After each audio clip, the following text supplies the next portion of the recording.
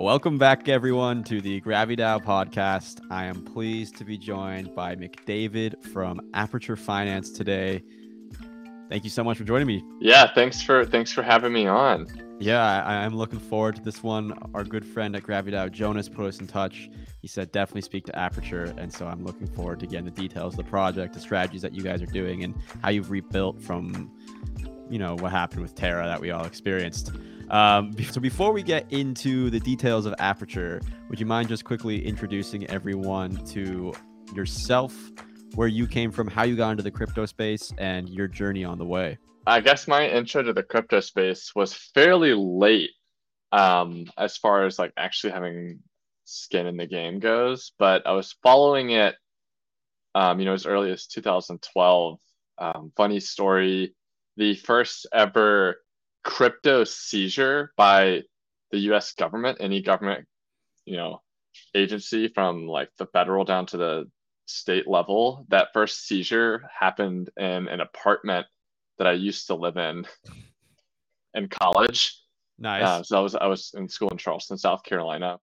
And yeah, after I moved out, like a few tenants later, there's this guy in that building who was like, doing Silk Road stuff and got caught. And he made national headlines for being the first ever like Bitcoin seizure. Wow. So obviously, like very aware of the earliest like practical use case of crypto, but yeah, I was not personally involved in the space until all the way till 2020. So I started at my last role. I was running like kind of like product marketing and partnership, sort of a hybrid role at Smart News, which is a news aggregator. It's very big in Japan, but also has, very solid DAU in the US. But anyways, I was put in charge of researching the kind of market opportunity for a more crypto Web3 tailored news aggregator experience. This is something I think people in crypto are quite familiar with. Like you have to be very active on Twitter, YouTube, etc., podcasts. There's not really great traditional media coverage of the industry, and I think a lot of the publications, honestly, that are crypto native aren't great either. They're all pretty spammy, in my opinion. So we were trying to figure out like what is the opportunity here for this growing asset class, growing technological movement that has tons of users, and there's not really a great source of truth or information yet. So I spent like over 9 months at Smart News working on this product, and during that time, I kind of started going down the DeFi rabbit hole as this project starts to bleed into 2021. And DeFi is really taking off. The markets in general were taking off, and starting to see the writing on the wall that this large kind of slow tech company I was working for was not going to implement anything anytime soon. And I was like, you know what? There's all this VC funding flowing into Web3 startups. I should really just start putting out feelers to see like who in my network is connected to this space. And like, sure enough, an old colleague of mine connected me to the Aperture Finance team. That was back in December, January. So 2021, 2022. And back then the founders were still at their like big tech jobs. They were still at Google and Amazon and like working on this on the side, but they had just started to raise some money. And yeah, I started, came on full-time in March as the first full-time employee at Aperture Finance. And yeah, that's kind of my own winding journey here to working in DeFi. Your arc there, and it's crazy that you experienced what is it, the College of Charleston down there.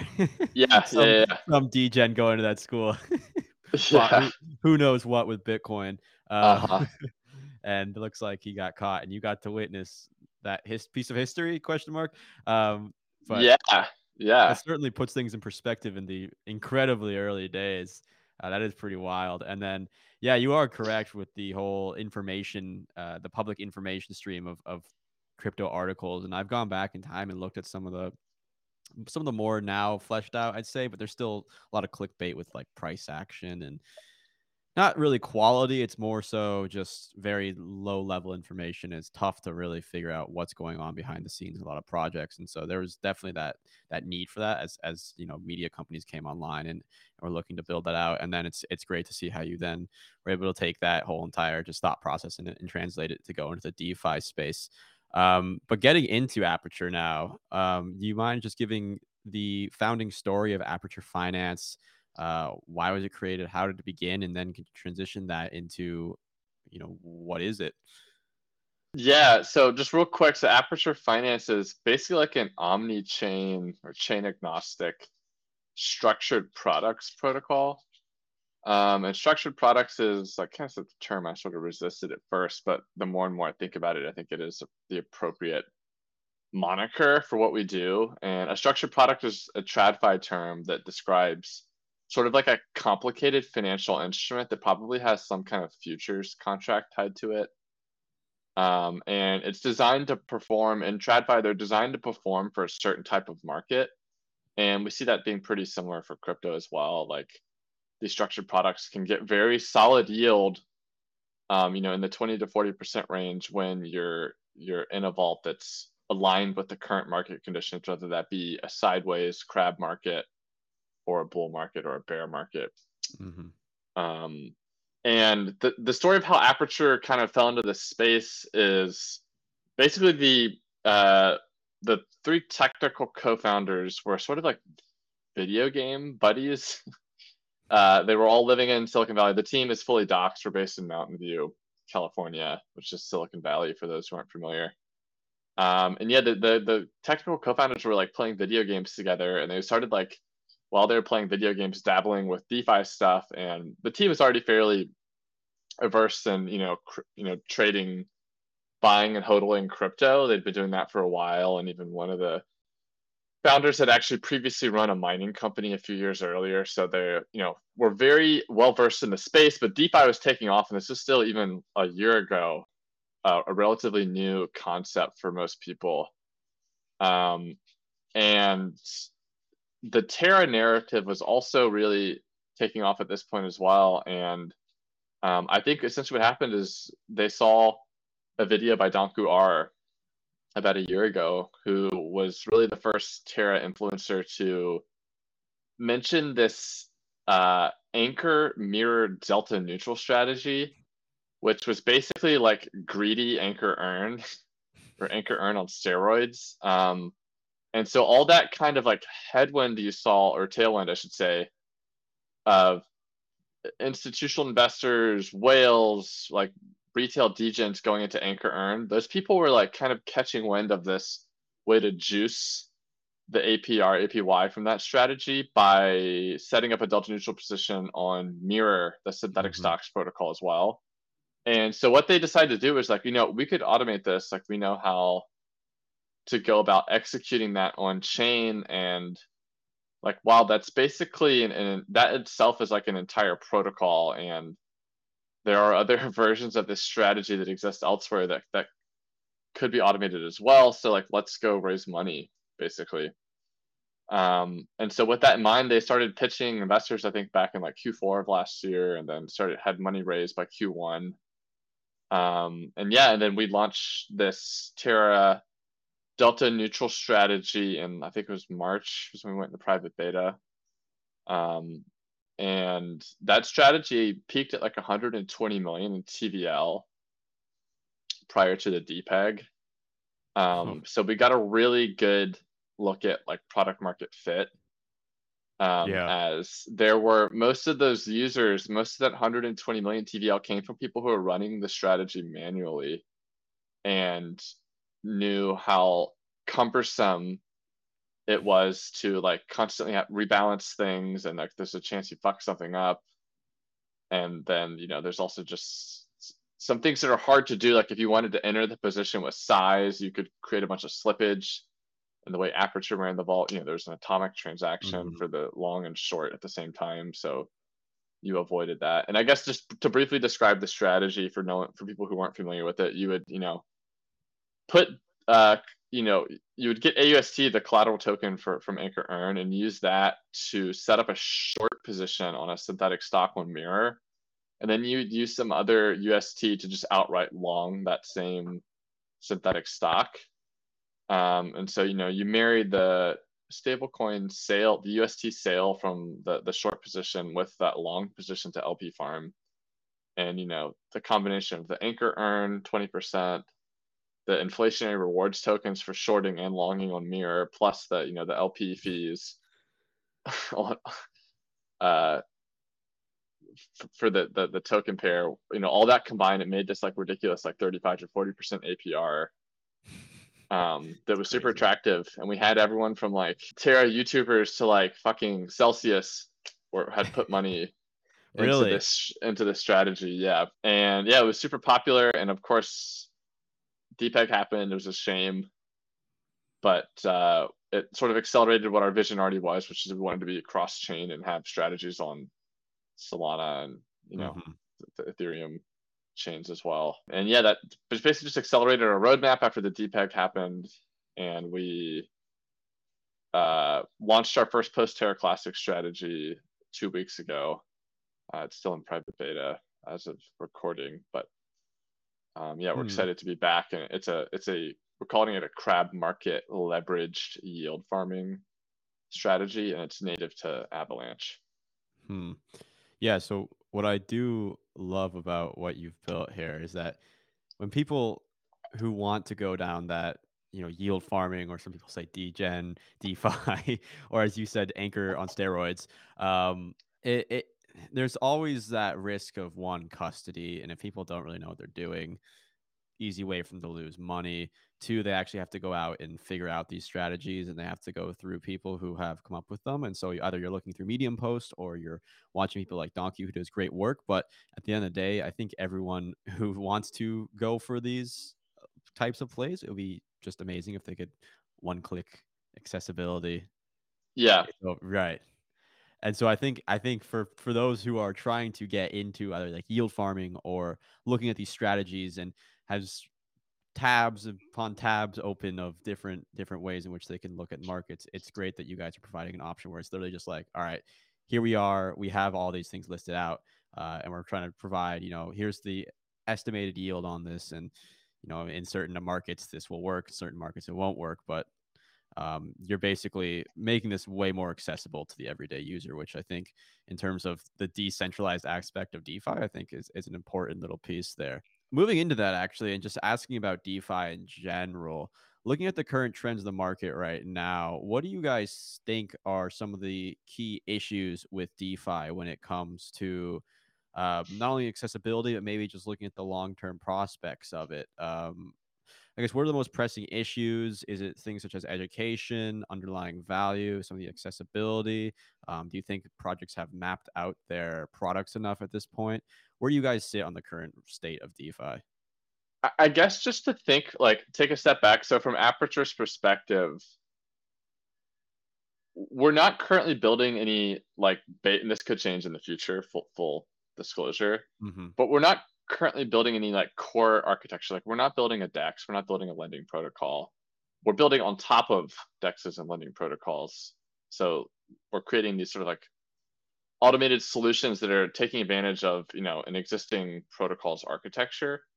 So that's what we do. And then our main goal, like the thing that's going to make our private sale token holders happy, and eventually during the public sale those token holders happy, is Aperture having a ton of TVL.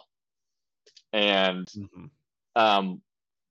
TVL, there's lots of things that go into it other than like, are we in a bull market for DeFi or not? But one of the big things is like, does this strategy have a lot of hype around it like already? Is there already a lot of people talking about this specific angle? And we saw that with the Terra Classic strategy.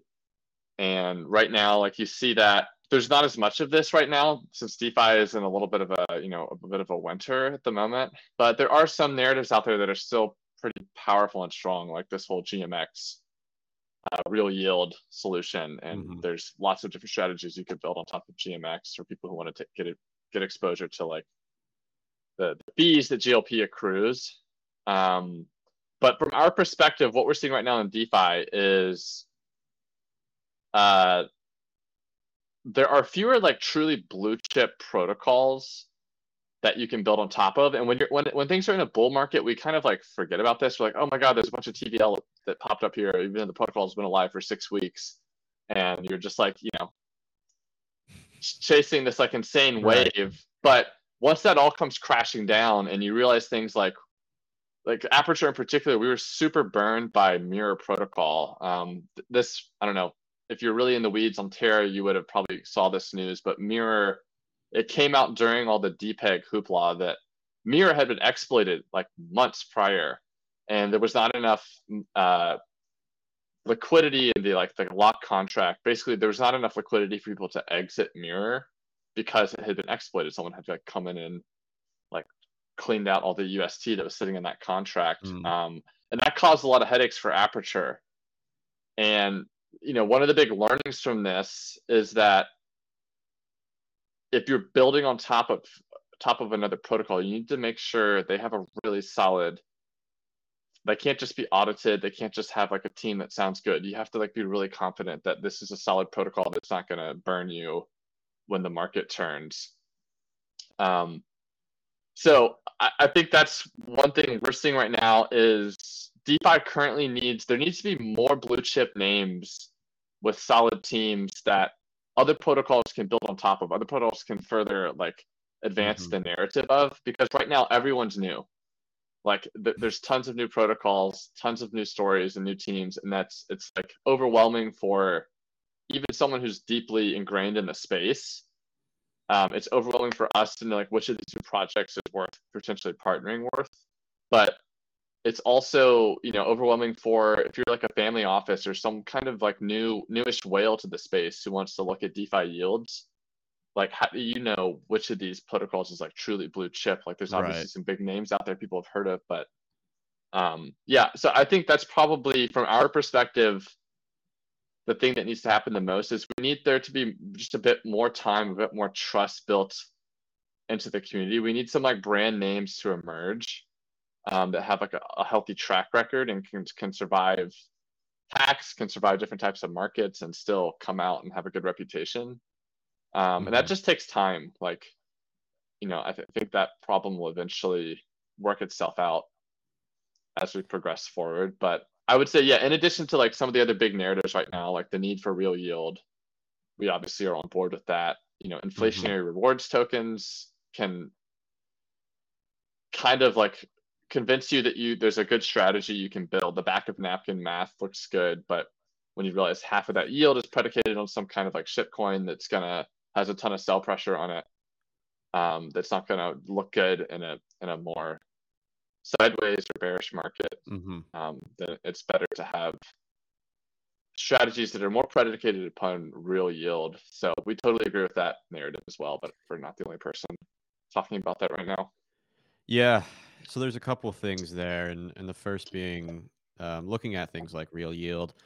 We'll see where that ends up going, and I think that definitely adds an interesting layer to DeFi, and this idea that instead of more of the slightly, as some would say, Ponzi-nomic tokenomics of some of these DeFi applications, which it also is this thing with the whole creative destruction theory as well, that as a lot of these protocols blew up in the most recent cycle, we're going to hopefully see more matured ones come in and take their place that can then hopefully go on and last. But also, it's tough from your perspective, and it's tough from the perspective of lunatics, that what was nice about Terra at the time with all these DeFi protocols launching is that people knew who the faces behind a lot of these projects, or they knew someone else who knew them. And there was enough of a network there where it was still a large community, but there was also a pretty solid core where you could tell who was legitimate and who was not. And I think it's tough, especially going out into the broader DeFi crypto world and trying to enter other chains. And yes, Terra is building back, but obviously people are going to be going off the reason for all other reasons as well. Controversy aside, but it's tough. It's tough, certainly, to value some of these things. And you look at a lot of the DeFi 1.0 protocols and Ethereum, the solid, for example, take Aave, which has so far been through 2 vicious cycles and looks to be holding up pretty well. So a lot to be said for that, but also there's only so much innovation that can be done on some of those, and we don't really quite know where things could be headed for the entire DeFi space. But yes, I do agree that the whole yield, the sustainable yield narrative is definitely taking off. I wonder what will happen when we eventually do reach another bull mania phase, whether it's a year, 2 years, 3 years, 4 years down the line, and what kind of projects come out of that. But you'd hope that on top of that, there'd be a lot of projects new, but also those in the past who have been through this or are building through the bear market, and have gone through some of the trials and tribulations. I do also want to ask you, you did mention a strategy on the new Terra, and I'm curious to learn a little bit about that. Can you share? I know it's in private beta or public beta, but do you mind sharing some details of that strategy? Yeah, so the strategy we actually just launched is native to Avalanche. Mm-hmm. It's, and I'll get into Terra 2 in a second, but yeah, so that strategy, just to quickly cover it, it's built on top of Alpha Homura V2, which is a leveraged yield farming platform. And so basically what the strategy does is it allows you to like LP on AVAX stable pairs with 3x leverage. So you put in $100 and now you're farming $150 AVAX and $150 of whatever stable coin. The trick to the strategy though is you obviously have to rebalance as AVAX moves in price. You risk liquidation on one side and you risk like realizing a lot of impermanent loss on the other side. So what this vault does is it automatically rebalances as AVAX moves in price, and also will reinvest the fees accrued to compound the yield into the strategy. Yeah, we're calling this a crab market leverage farming vault. There's a similar vault on Alpaca. They kind of call it like a pseudo neutral strategy, but I think it's misleading. You need to be really upfront that this strategy works in a crab market. When volatility kicks up, the yields aren't as good. But the strategy for us is super optimized for a crab market. So if things continue to trade relatively sideways, I can see solid 20 to 40% APYs on that strategy. Yeah, and we will eventually be adding like one-click cross-chain support for Terra 2 and Solana and BSC and other EVM chains through our cross-chain module, which is actually something we had. It was under audit when the DPEG started. We were going to have it so you could one-click in from most EVM chains into that Terra Classic Delta neutral strategy. So that kind of like architecture was mostly built out actually back in Q2, but we're reviving it here in Q3 for the new strategy. Awesome. And then are you allowed to share any details about the Terra 2 strategy or? Yeah, so the Terra 2 strategy to start is basically just going to be, we'll allow, users of Terra 2 with stablecoins to one click into these yield strategies outside of Terra 2.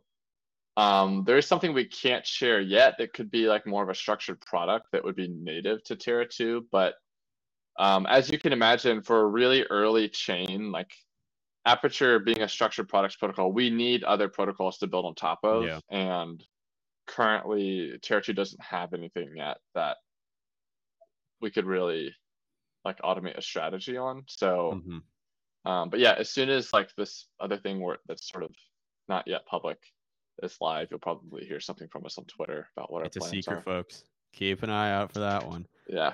Awesome.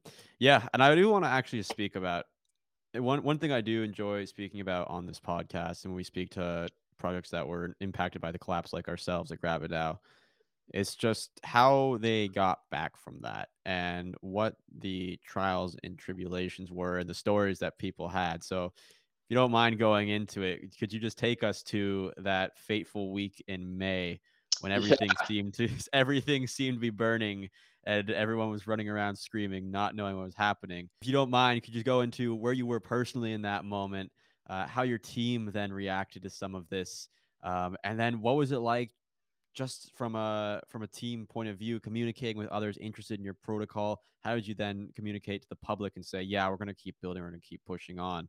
Just bring us to Hell Week. When the DPEG initially started, I think for the first 48 to 72 hours, we were mostly not panicking at all, really. I would say we were kind of like, oh, it's DPEG before. It's gonna come back. It's Terra. All the VCs love it. Like, there's no way this thing's gonna totally lose peg. We'll be fine. And that was, I mean, I put my money where my mouth was there. I was actively buying UST, thinking I would getting it at a discount. And same thing with Luna. I was still buying up some Luna as well. But things started to turn, I think, midweek when you started to see like some bigger discrepancies, and the DPEG started to get off by like, you know, it went to 80 cents, it went to 60 cents. Like once we started getting into that range, we quickly were like, oh shit. This isn't good. And I mean, prior to that happening, users were already showing up full force in Discord in full blown panic mode. And right around the time we started to like question things ourselves is when the mirror lock contract issue really came into question. And at that point in time, we did not know it had been exploited. There were a couple theories floating around, but people were having trouble exiting any mirror CDPs. And what you did know was that as new money came into mirror, that was providing the exit liquidity basically.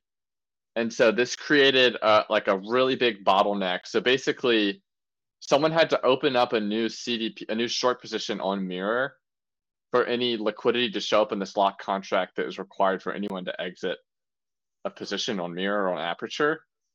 So this made it a really big bottleneck. So like mega whales and institutions were fucked because no one was putting in capital with enough size for them, what they're like 500K plus, million plus, up to $10 million positions to exit. But smaller investors could get out if you were actively on top of things. You were like refreshing the lock contract, like Terra scan page, like every 10 seconds, and we would post in Discord like as liquidity came in. We'd be like, oh, there's $8,000 in the lock contract. Like, you know, small positions get out right now. If you're reading this, so that was going on, and of course, the really big issue we had to fight was that people were angry, and Mirror was effectively a ghost ship. Like TFL had really backed away from having any like proper CS or proper public persona for Mirror prior to the DPEG happening. Mirror already had a ton of problems. Like there was just lots of issues going on with Mirror and no good solutions and not really an active developer team. So all that being said, of course, Mirror is also like the last thing on Do Kwon or the TFL's team's mind while they were in the war room fighting the peg situation. Wait, sorry to interrupt real quick, but when did the mirror exploit occur? Was this weeks prior? No, I think it actually occurred in 2021. Like, wow. I want to say like October, November, December, like sometime in Q4, I believe.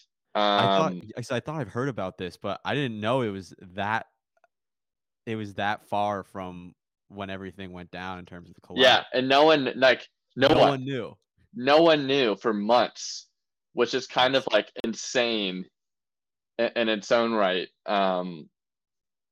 But yeah, basically though, during that hell week, before we knew it was an exploit, and even afterwards, really, lots of users were coming to us like upset that they couldn't exit, and they were sort of blaming Aperture. And like no matter how we explained things to them, they just like couldn't accept that there was nothing Aperture could do. And so we kind of, and that in itself was a big learning. But there was also, I will say, about another half of the users that totally understood. Mm-hmm.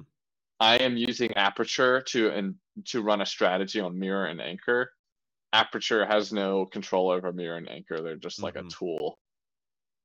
Sort of like if the US, a good analogy we tried to make during this was like Aperture was like TurboTax and Mirror and Anchor were like the US government. Ultimately, if you didn't get your refund, like screaming at TurboTax was not going to solve anything. No. But people like decided they wanted to do that anyways. So that was quite stressful. Yeah. And that's something we're still dealing with today because there's no one to yell at for Mirror.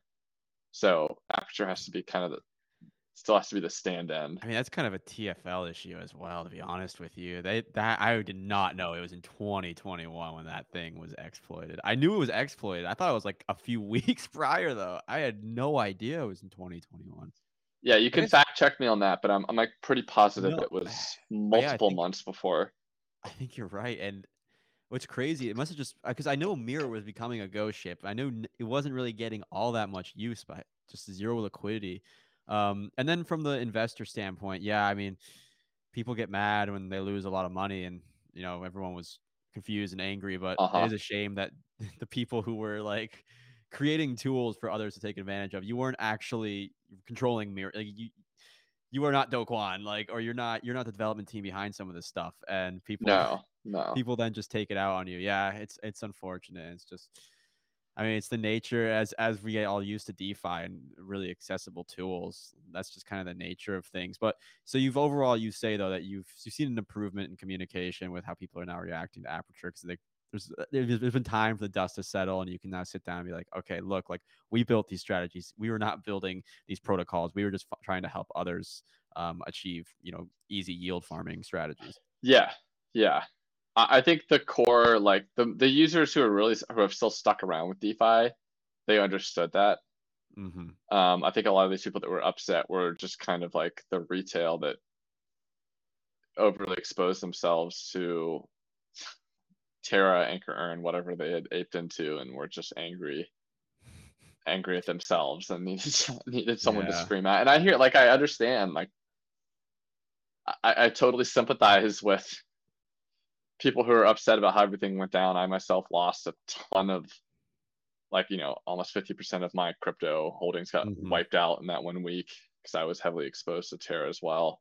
So I totally get their anger, but unfortunately, there's just nothing, nothing Right. Aperture could do about it. No, no, there's nothing you could do. And I'm with you. I mean, I sympathize with the people who were affected deeply by it. I mean, I was crushed, and all my peers were crushed, and all the lunatics were crushed. It was a very just shocking 72 Yeah, hours seeing something that had such a epic rise to such an epic downfall.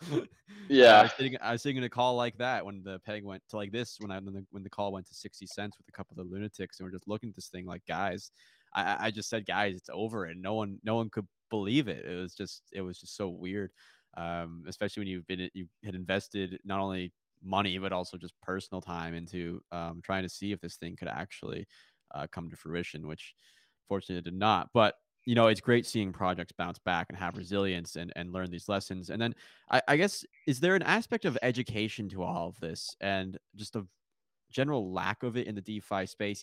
People should know what impermanent loss is, or the fact that these yield strategies, there's risks to them, and people need to.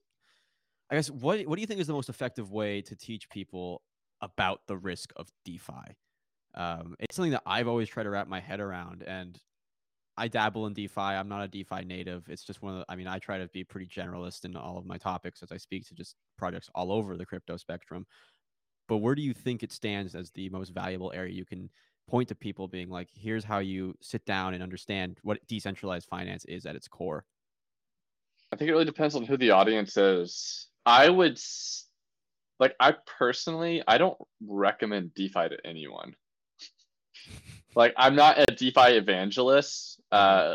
For people who aren't crypto, like already have some kind of crypto knowledge or understanding, because it is really, really easy to lose money in DeFi even when you have not been outright scammed or exploited. There's just ways that, like, you yourself can personally, like, mess something up just setting up a transaction. Um, well, I think, like, a good example of this is when I first tried to, like, I was trying to put a little bit of money into Olympus DAO back Mm-hmm. like a year ago, Yeah. and just like I had never actually done something before. I never actually done something that involved like complicated swaps to get into a position before, and I didn't really like map it out in my head, and ended up paying ETH gas like 4 or 5 times Oh. for what was supposed to be a small test transaction. And I was like, oh my god, I've spent over $100 just trying to put a few $100 into this like totally speculative, ridiculous sounding protocol. um, So there's lots of like those kind of mistakes you can make in DeFi, and yeah, so I personally don't recommend it to people who, uh, yeah, right, don't have some crypto understanding Right. already. But I think this is what the job of apertures and other protocols in the space that are doing good work, like Friction on Solana, um, who are making some strategies just very easy. Like it's essentially the requirement is you need to have gotten a wallet and you need to basically generally understand the flow of like signing a transaction for the wallet. Mm-hmm. And if you can do that and you can like read the literature on one of our strategies or something that Friction does, then you can get access to some of this DeFi yield. And I think Anchor Earn was also like quite good for that as well. It was even more basic.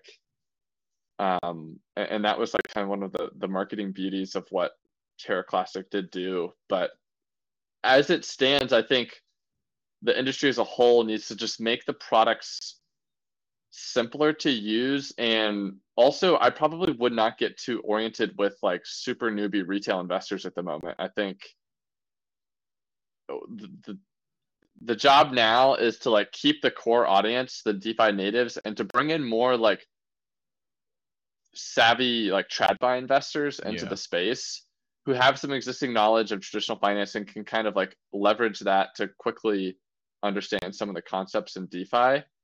But yeah, as it is, like what we're doing, we're not here trying to like bring DeFi to the, like developing countries and like help people who don't have banking accounts get access Right. to yield. Like something we would like the industry to eventually get to, but I think we're still a few years out from that being Mm-hmm. something we can responsibly do at scale. I'm just kind of speaking from my own personal opinion here. This No, I maybe think, doesn't reflect the rest of yeah.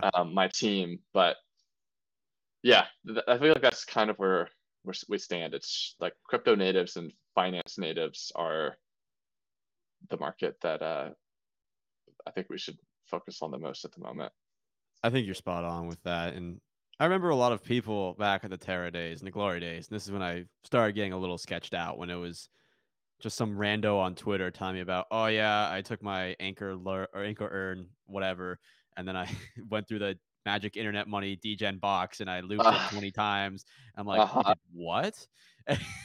And then I'm just saying to myself, like, you do understand the death spiral scenario of your liquidations here. They're like, kind of, not really. And there was just things like that where people knew they were taking on risk, but I don't think they actually ever visualized it until it all went downhill. And that's the danger of playing around with some of these protocols. There's also, great potential upside if you know what you're doing and how to manage things like risk. Um, so yeah, I think you're spot on that. Like right now, it is very complex, and for an average, like me personally, I enjoy dabbling once in a while, but I don't understand some of these things enough to be the person going between three different protocols and leveraging certain positions to gain maximum yield. I would rather just hit one click and go through the whole thing without having to know much past from like, okay, this is basically what I'm doing. But I Yeah, just click a few times and it's all set up for me. And then it would be good to get more TradFi savvy individuals to be then messing around with some of these things and adopting some of these things because as a general that will just help boost the DeFi space, I think, and give it a little bit more of a prop up in that sense. Yeah, it's gonna be fascinating to see. There's certain concepts. I've spoken to a couple different projects where it's like impermanent loss. Like people never understood what that was. How do we better educate people on those kinds of very niche topics and terms, but also very impactful when it comes to things like yield or yield farming or anything of that nature. McDavid, I want to thank you so much for your time today. Before we get into our wrapping up questions, though, I do want to ask you a couple final things about Aperture. yeah, The first is chain support. So I know you're going omni-chain. Actually, these questions tie in together, so why not just put them both together? But basically, what's the rundown of what people and listeners can look for in the next couple months, medium, short-term time frame from Aperture? And I guess also if you can share any information, what chains are you looking to support in this process? yeah. I actually just got off the like Binance MVB, like their incubator program Mm-hmm. pitch day call, where this was kind of one of the things we were supposed to cover in our pitch. So definitely top of mind at the moment. Yeah, so like Aperture roadmap and chain supported. So we will have basically, I'm gonna list like 4 different strategies that are on the roadmap. It's likely 2 to 3 of them will get launched, just to be realistic with as things shake out. But basically, like the 4 chain slash strategies we're looking at is Solana, basically a very similar crab market leveraged farming strategy. So there are Alpha Homora equivalents on Solana, like Francium and Tulip, where we could launch that strategy as well.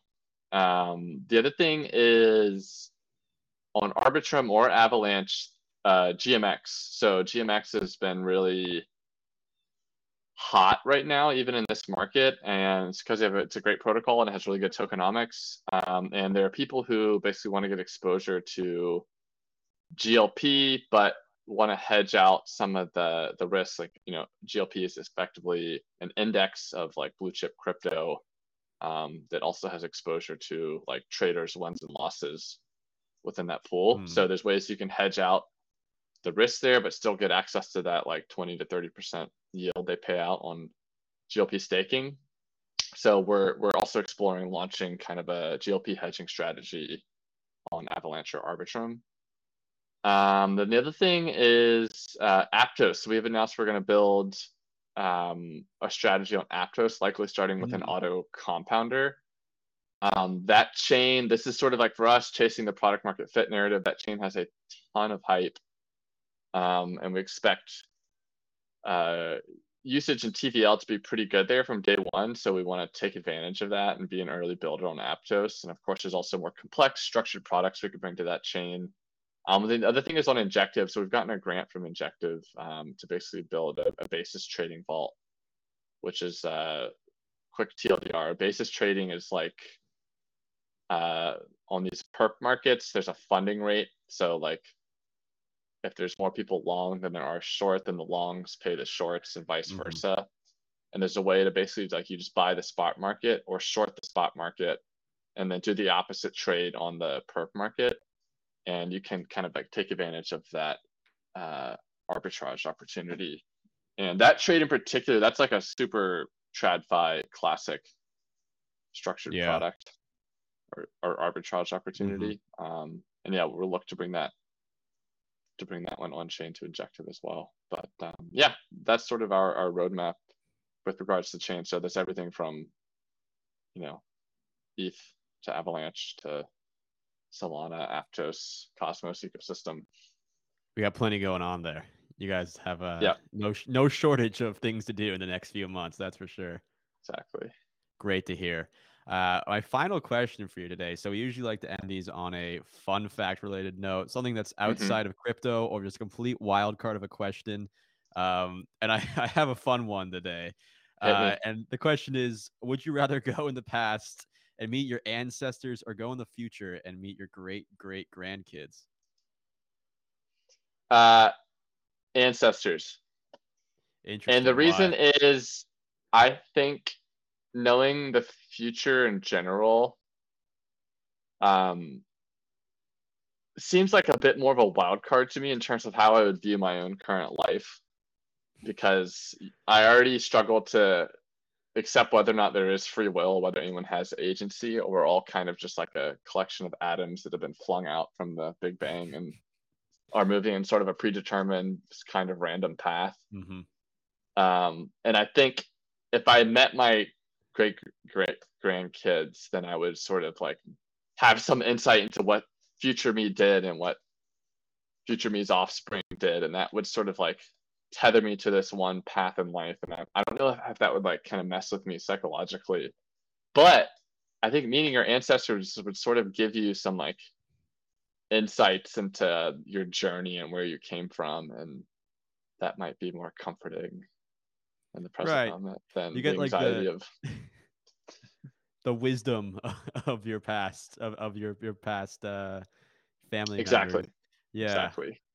And if you go down the great grandkids route, it's gonna be Back to the Future, like scary. Am I gonna be Exactly. stuck in this role, or is this, or did I just ruin everything because I went? You could break things. Who knows? Maybe you break the entire timeline because you went to the future. Yeah, Yeah, yeah, yeah. So that's an interesting one. That's a fun question though. I'm like, I'm yeah. trying to go more and more outside just with the wild things I can ask at the end there. So I appreciate you playing along today and answering that one. But before we wrap up here, McDavid, where should listeners go to learn more about Aperture? What's the best place to send them on their website or Twitter? And where can they go to get involved with the community? Yep. So the web app is app.aperture.finance. And then you can also follow us on Twitter at Aperture Finance. Yeah. Perfect. And for all those who are either listening or watching, all those links will be in the show notes down below. This was a lot of fun. Thank you so much for joining me today. And I look forward to seeing how Aperture continues to build out. And it's great to see you guys have really come back from a pretty awful situation in terms of the Terra crash to just pushing ahead and keep on going. So I look forward to seeing how things continue on for the Aperture team.